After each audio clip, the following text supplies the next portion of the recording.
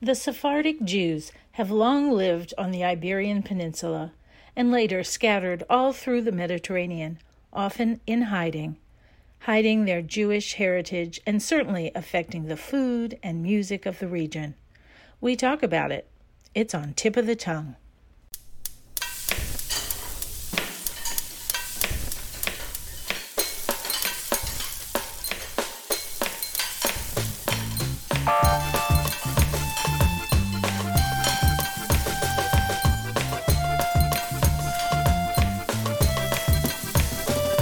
Welcome to Tip of the Tongue, a podcast on the Nitty Grits Network, where we explore the intersection of food and drink and museums. This is Liz Williams. We're here today with Sarah Aroeste and Susan Barrocas. Sarah is a Ladino singer and songwriter. Susan is a Sephardic chef and writer. They have just returned from leading a trip to Greece and Turkey. Welcome to Tip of the Tongue. Thanks for having us. Thanks. So are you still suffering from jet lag, or are you sort of over it? There's kind of no time for jet lag.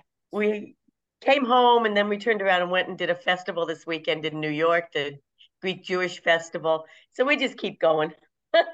Right. Well, I mean, sometimes that's the best way. Just push through it and pretend it's not there. Yeah. So because I'm from New Orleans and I grew up here and have just historically many of the wealthy Jews who left monuments of one sort or another, like the New Orleans Museum of Art was the Isaac Delgado Museum, left by Isaac Delgado. And so there are many Sephardic Jews here in New Orleans who made significant contributions to the city. And so I have a serious awareness of that, but also knowing that just in the general sort of population, not as much is known about Sephardic Jews, who they are, why they're called Sephardic Jews, all of that sort of thing. So why don't we start by talking about that? Who wants to go first? Go ahead, Sarah. Sure, I'll start. So the word Sepharad actually comes from the Hebrew word for Spain, which is Sepharad. So in modern parlance, Sephardic really refers to those Jews who came from the Iberian Peninsula prior to 1492. So Jews had been living in the area for centuries and had been, fully integrated into society. And then, fast forward when the Inquisition started and the Edict of Expulsion, and a lot of stuff started happening in the 1400s and even earlier. And a lot of people think the Inquisition was just sort of one thing, but it actually lasted for hundreds of years and had great impact socially, culturally, geographically. But today, the word Sephardic refers to that community that was expelled from Spain in 1492 and really developed their own cultural identity across centuries and borders. Most of the migration of Jews went towards the Ottoman Empire, which was North Africa and along the Mediterranean and towards what is today modern Turkey. But the Ottoman Empire was a huge swath, and Jews really spread out all over. And so depending on where a Jewish community ended up, we have unique cultural properties depending on where one Sephardic community settled over another. So, for example, my grandfather and Susan's grandmother is from a tiny little town that was known as Monastir. Today, it is known as Bitola in North Macedonia. And our pronunciations and some of our traditions would be slightly different than a Sephardic community that ended up in, let's say, Rhodes or in Salonika, Greece. But there are some unifying forces that really connect Sephardic Jews all over the world. And two of our favorite ones are food and music. And I'll let Susan take it from there. Right. It's kind of amazing that these touchstones, even in different communities with different influences, there are common threads that run throughout. When you look, for instance, I'll let Sarah address the music. When you look at the cuisine, there are foods that identified the Jews of Spain when they were in Spain. And these are foods that actually The Inquisition decree mentions more about food related to ferreting out who's Jewish or who's a secret Jew than it does to religious practice. That's how identifiable the cuisine was. And then there are these certain foods which appear on the album in the form of songs that are things like eggplant, garlic, onion, certain dishes, the way they're prepared, slow cooking, overnight cooking, because that would be for Shabbat the next day. These things identified the Jews of Spain, and they're what the women carried with them forward into their new homelands. Taking on, for instance, you have dolmas, you have stuffed grape leaves and stuffed vegetables, and they're different slightly in things like Greek influenced cuisines versus Turkish influenced cuisines. Mm-hmm. But they're still the same essential food. Mm-hmm. And so it's very interesting to see that over culture, over centuries, over miles and miles and miles, there are still links to that past, and there are still commonalities among Sephardic Jews. Well, so after 1492, as there was a diaspora, weren't there also already Jews in a lot of these places? I mean, it's not just Jews that came from Spain. What about the Jews who were there already? Do they get sort of wrapped into being called Sephardic just because they're perhaps in a Mediterranean country or something like that? It's a great question. One of the largest communities is known as Romaniot, and those were Jews who were in the region as early as Roman times. And so their communities were sort of subsumed by the Sephardic Jews who came in, full on mass, and slowly some of those smaller pockets of Jewish communities were sort of taken in by the Sephardic communities. But they do still exist, and there are some unique properties. In fact, we were just in Athens 2 weeks ago, and we were at a Romaniot synagogue, and they have they still retain some of their unique properties. And in fact, the chief rabbi of Athens is Romaniot himself. So yes, you are absolutely right. There are other communities, but Sephardic Jewry has really become sort of the main Mediterranean Jewish community that is recognized today. Yeah, it's kind of I think it's a real challenge to maintain the diversity of Judaism and Jewish culture, because everything that's not Ashkenazic tends to be called Sephardic, and that is absolutely not the case. Mm-hmm. Right. It's Romaniot, but it's also very thriving communities like Mizrahi, the Persian, Iraqi, Yemenite, Syrian, that never went to Spain, that existed for thousands of years in those places. Or North African, we refer to very often North African, like Moroccan Jews, as Sephardic. Well, some are. There's a lot of movement back and forth between the Iberian Peninsula and North Africa, but many are not. And those are really Maghrebi Jews. Those are Jews that were in the Maghreb, Northern Africa, for a very long time. So that's part of what we're doing, is saying Jews are very diverse. We have this wonderful Sephardic culture and history that we want to focus on. And we also want to highlight that there are lots of different Jews and lots of different traditions. And I'll just say that Susan mentioned earlier an album, and just in case your listeners aren't familiar, we do have an album that links music traditions with Sephardic food items. And one of the things that we're trying to show in this album, which is called Savor, which is the Sephardic word, the Judeo-Spanish, which is our language of Sephardic Jews. Savor means flavor or taste. And one of the things that we've shown is that the food, even though we're calling it Sephardic, we have food customs from all over the sort of Sephardic diaspora. So we have, recipes that are inspired by Egypt, by Morocco, by Syria, by Iraq, and it likewise with the music. So some of the musical patterns are influenced by a Moroccan melody or a Greek melody or a Turkish one. So we're trying to show that with the music and with the food, there are so many influences that have made up this wider Sephardic culture and how they're connected. So you just kind of made a reference to Ladino. So how broadly spoken is it still today? Ooh. Interesting question. Yeah. Yeah, Sarah. I mean, it's UNESCO. on the rise in some ways, but Sarah, you're the Ladino singer expert. Why don't you?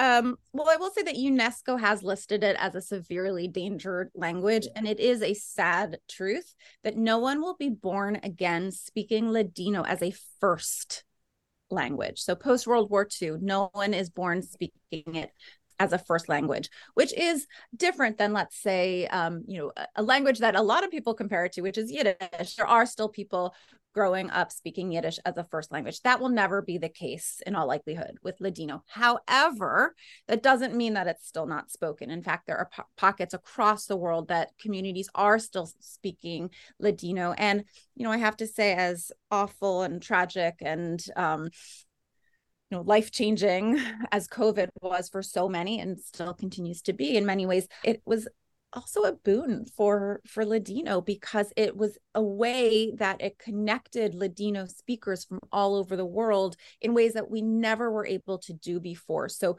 virtual gatherings among Ladino speakers was explosive during the pandemic. There were so many free offerings and resources so that people could actually learn the language in all this new free time that they had at the start of the pandemic. And we saw such incredible increases, not only in interest, but in course offerings, in writings, in workbooks. So we actually, as Susan just alluded to, we have a whole new interest in Ladino, and it really is on the rise. There are now chaired positions at, I think, at least 5 universities in America teaching Ladino now. I mean, it really is becoming much more noticeable, and there are, a lot of new speakers who are coming into the fold, which is exciting. That really is exciting. Well, of course, in New Orleans, food and music go together without even, it's so seamless that we don't even talk about it. We just assume it. So I have no difficulty understanding the connection between food and music as you're discussing it. Just it's different, but it's the same, And so I do want to say that it's very exciting, though, to see you sort of take it on the road. I kind of like that together, and it's something that I think is a way to make people see the other side of things. If some people are really into music and then they get to eat the food that the music is about, or that birthed the music, so to speak, then it makes it a bigger and a deeper experience all the way around. Well, the word experience is in the name of our project in the subtitle. That's because what we want to do is create those experiences, whether it's an in-person program at a synagogue or a university or even a church. By the way, we do hope that we will expand this. Our goal is to expand this way of learning about and experiencing Sephardic culture and history beyond just the Sephardic community, beyond just the Jewish community, and into other communities, so that this becomes part of the fabric of what people think about when they think about Jews.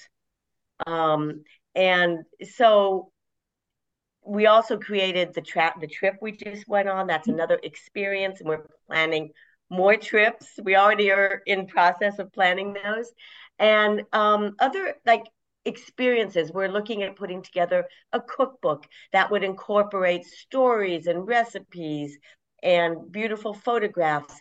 We're looking at doing a documentary film that would incorporate the cooking and the music.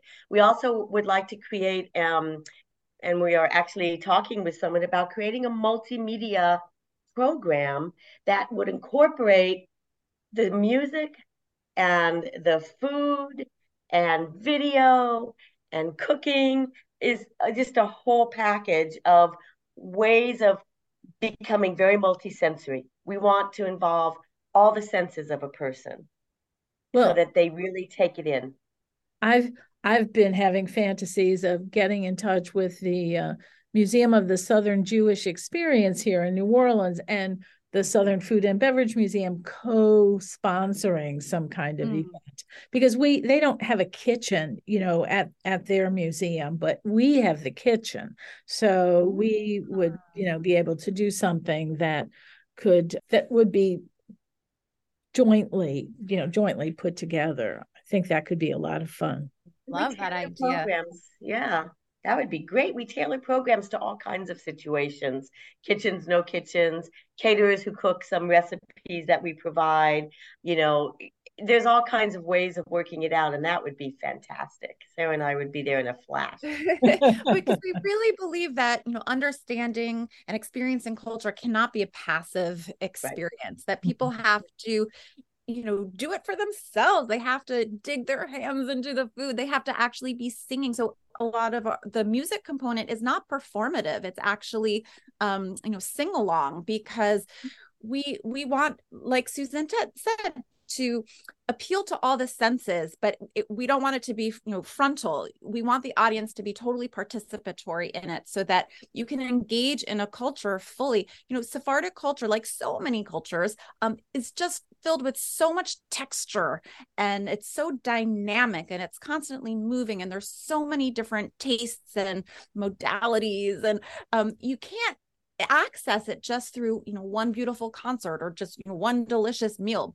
By combining all of these things, you get a much more in-depth interaction with a culture. At least that's what our belief is. And also lasting. I think that's the other thing, is when you do that, you end up with something more lasting in your life. Mm-hmm. So to prepare for this talk, besides listening to things and watching you all, I also have been reading, there's this wonderful book called The Classic Cuisine of Italian Jews that is a wonderful book. And I've been reading about Greek Jews and the food and culture. And one of the things that you mentioned, Susan, when we first started talking, was the eggplant. And so there are all kinds of eggplant stories in the book, The Classic Cuisine of Italian Jews. So I want you to tell an eggplant story, because it seems that the eggplant is really important. An eggplant story. Well, it doesn't have to be a story. What you meant when you talked about the eggplant. Yeah. There's a wonderful book about the converso, the secret Jews, and it is, it's called A Drizzle of Honey, by David Gitlitz and Susan K. Davidson, Linda K. Davidson. What is special about that is this is a book that researched from primary sources like Inquisition testimony that went into the 16th century. I mean, the Inquisition went on and on. So there was an Inquisition representative in New Orleans. Yeah. Oh, wow.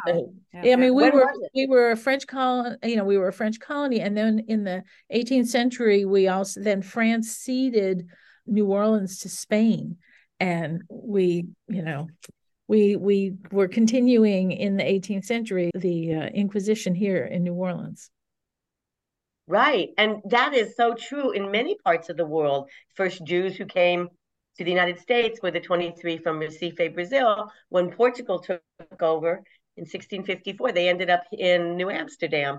They had to leave. So what I was going to say about this book, A Drizzle of Honey, that's so interesting, there's a wonderful eggplant recipe in there for a stuffed eggplant by a woman who was tried by the Inquisition for Judaizing, because she was a secret Jew, but she was cooking still the foods of being Jewish, and even though she was outwardly Christian. And this is such an interesting recipe because it also incorporates, it's savory, and it has a lot of spices, and it has fruits in it. And that is such a hallmark of, those are hallmarks of Sephardic cuisine, this very flavorful, using fruits and savory dishes, using sweet and sour. These are hallmarks, and they were tells to the Inquisition.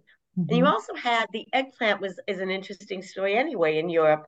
Where did it come from? You have Imam Bayalde in Turkey, you have the sultan's eggplant, essentially.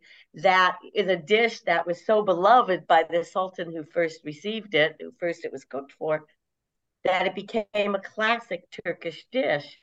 Jews brought the eggplant when they came from the east, from the west to the east, across, and it was coming also on ships from places like Persia and South Asia to the Ottoman Empire, because the Ottomans were foodies, and the Sephardic and the Ottoman cuisine got together on things like the eggplant and created all these wonderful dishes and cross created. They seeded each other's dishes, so to speak. And the eggplant's one of those. And from the musical side, I would just add that on our album project, Savor, the eggplant is the only food item out of 10 foods that we curated in song. The album is set up as a menu with appetizers called mezes, and then the plato principal, which are the main dishes, and then dulce, the desserts. We have 10 dishes, and the eggplant is the only one that has 2 in the menu, because it's so iconic that it has both an appetizer and a main dish. And the appetizer dish is a song that is, the title of the song is Siete modos de guisar la berenjena, which literally means 7 ways to prepare an eggplant. And it comes from a larger song that had over 30 ways to prepare an eggplant, but we whittled it down. The version with 7 verses has become the more known version because it gets pretty long. But that's how important the eggplant was in Sephardic cooking and cuisine as it developed. That eggplant was used for everything, and so we needed to include it twice. Yeah, and as you may know, the eggplant was not being eaten by like the Christians of Europe at all. And in fact, there's like derogatory poetry about the Jews in Spain eating eggplants. And there are no Jewish cookbooks from that time, but there are 3 cookbooks in particular, 2 written in Arabic and 1 in Catalan. And they were written by the Muslim community. And there are 6 or 7, I can't remember. I think there's a total of 13 recipes between the 3 books. And several of them are for eggplant also. That's how and they're called Jewish eggplant. Eggplant of the Jews. Fried eggplant a la Judea, Yes. And that's basically what the author of this Italian book talks about. And that they were just so good that then they became adopted by all of Italy, basically. Because no one was dying from eating them, which initially everyone was worried about. Like the tomato, it's like, no, it's going to kill us. Yeah, that nightshade. Yeah, that nightshade. Well, except for one of the songs on our album about eggplant, which is called El Dio la mate esta grega, actually accuses the Jews of burning the eggplant, which is what caused the Great Fire of Salonika in 1916 that ravaged the city. So some people did accuse the poor Jewish eggplant for ruining the city, but in all other ways, it was a beloved food. Right. Still is. Right. Oh, goodness. Well, all right. I'm really curious. What is your absolute favorite song, and what is your absolute favorite dish? Or is it depending on your mood? Favorite child? I can't do that. Can't do it. Okay. I have to think. Sarah, can you say?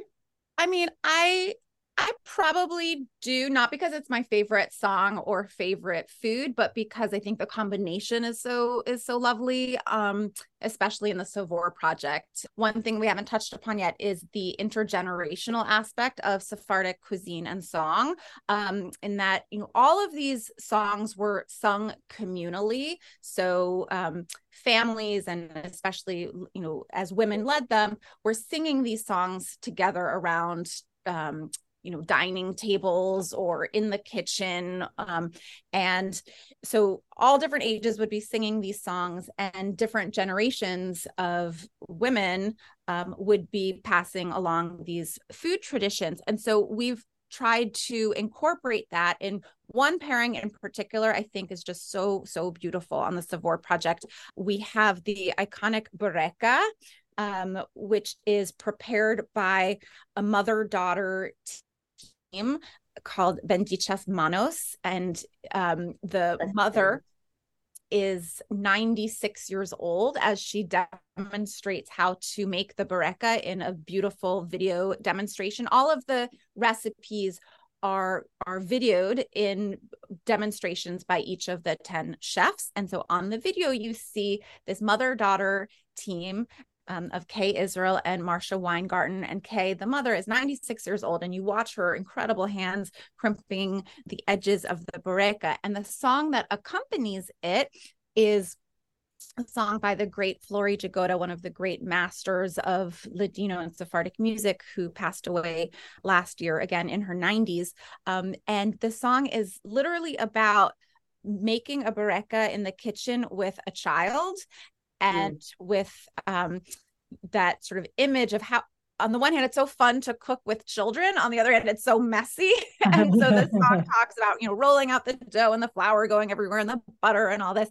And on the album, I sing it with my 6-year-old daughter. So you hear this, young voice, my 6-year-old and my 8-year-old.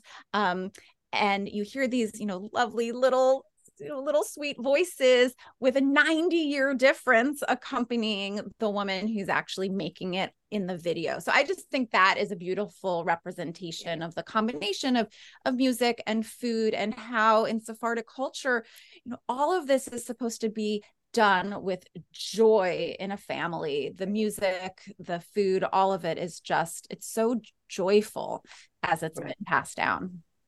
Right. Wow. Okay, so I'm going to tell you a story about myself. And then after that, we're going to talk about like your website and all that. So my grandmother's maiden name was Lecce, Lecce. And she came from Sicily. There were almost 100,000 Sicilians that came to New Orleans at the turn of the 20th century. And she came with that group. And her parents actually came also. My grandmother was the eldest of the family. There were 11 children eventually. Some were already in being, my grandmother was 18 when she came with her parents and several sisters and brothers. And then more sisters and brothers were born in the US. But the name was Lecce. So 2 things happened, both kind of saying the same thing. One was my mother, whose last name was Bayamonte, because my grandfather, also Sicilian, but not from Lecce, not Lecce. My mother went to Sicily and hired one of those people who kind of looks up your relatives kind of thing. And the person asked her, "Are you from the Jewish Lecces or the Catholic Lecces?" Wow. And so my mother, of course, didn't know anything about the Jewish Lecces because she had grown up Catholic. And so she just said, "Well, I really don't know." And the person whom she hired, the genealogist, said, the Lecces came during a pogrom, and they came to Palermo, and from some place in southern Italy, in the boot, not in Sicily. And that they came, and then everyone was named Lecce, so-and-so di Lecce, so-and-so di Lecce. Everybody wound up with the last name Lecce. And okay, so that was the first inkling that historically generations and generations back. So this was like the 17th century, I believe, when this happened. So it was a long time ago. And there was time for people to intermarry and all the sorts of things that happen that change people's religion. So that was just, okay, we learned this. Then on Facebook, of all places, somebody who lived in Lecce became my Facebook friend. I can't even remember why, but it had nothing to do with this, but that's just what happened. And so I wrote to him and I said, "Oh, my grandmother's maiden name was Lecce." And the first thing he writes back to me, "Are you Jewish?" And I said, Well, that's really interesting because I told the other story about my mother going there and stuff. Oh. And Yeah. but then I had my DNA done. And the DNA that you would find that identifies you as Jewish is often based on Ashkenazi DNA. And there doesn't seem to be a like data bank of Sephardic DNA. So I couldn't confirm it or not with my DNA. So, but I thought that was interesting. I thought it was very interesting. And um, just rich gene pool. Well, And there's so many stories, really. Like with the Spanish Jews, we have one woman, Jeannie Milgram, who was born in Cuba, now lives in Florida. She's descended, she has discovered, she was brought up Catholic, and she's discovered that her ancestors generations ago were conversos, secret Jews, uh-huh, and she has embraced now very much that heritage, uh-huh, and she's helping other people find that heritage too. And the dish she contributes is ropa vieja, uh-huh. which is the like one of the classic Cuban dishes. It Right. started with the Jews of Spain. It came Oh, from the Jews of Spain isn't who that went. interesting? Yeah. And so, well, actually, one of the things that we point out a lot with the food in this is that Sephardic food Uh-huh. has influenced food around the world greatly. But Mm. that's a whole other podcast. Right. But yeah, so your story is not, so many people are starting to discover different roots than Mm-hmm. they thought they had, and Mm-hmm. many of those are Jewish. It's Mm-hmm. very interesting. Mm-hmm. Okay, so tell us how we can find you. Tell us about your project, your website, all of that, and maybe where you're going to be having another experience soon. Oh, so we have a website. It's savorexperience.com. And it actually is part of Sarah's wonderful website, and it's built into that. And if you go to savorexperience.com, you can sign up for our newsletter, for example. And what's great about getting news from us is we do not inundate you, but we do send you announcements when we will be places, when we will be doing things, whether it's a trip or an appearance, or we still do also virtual programs by Zoom. Hmm? What's our next one? I think that we're working on a number of them, but I think the next one that's actually signed, sealed, and delivered is October in Western Connecticut, That's in true. Newtown. But people can see us. I mean, it's really seeing you, but I'll make maybe a little cameo in Western Massachusetts in August. Right.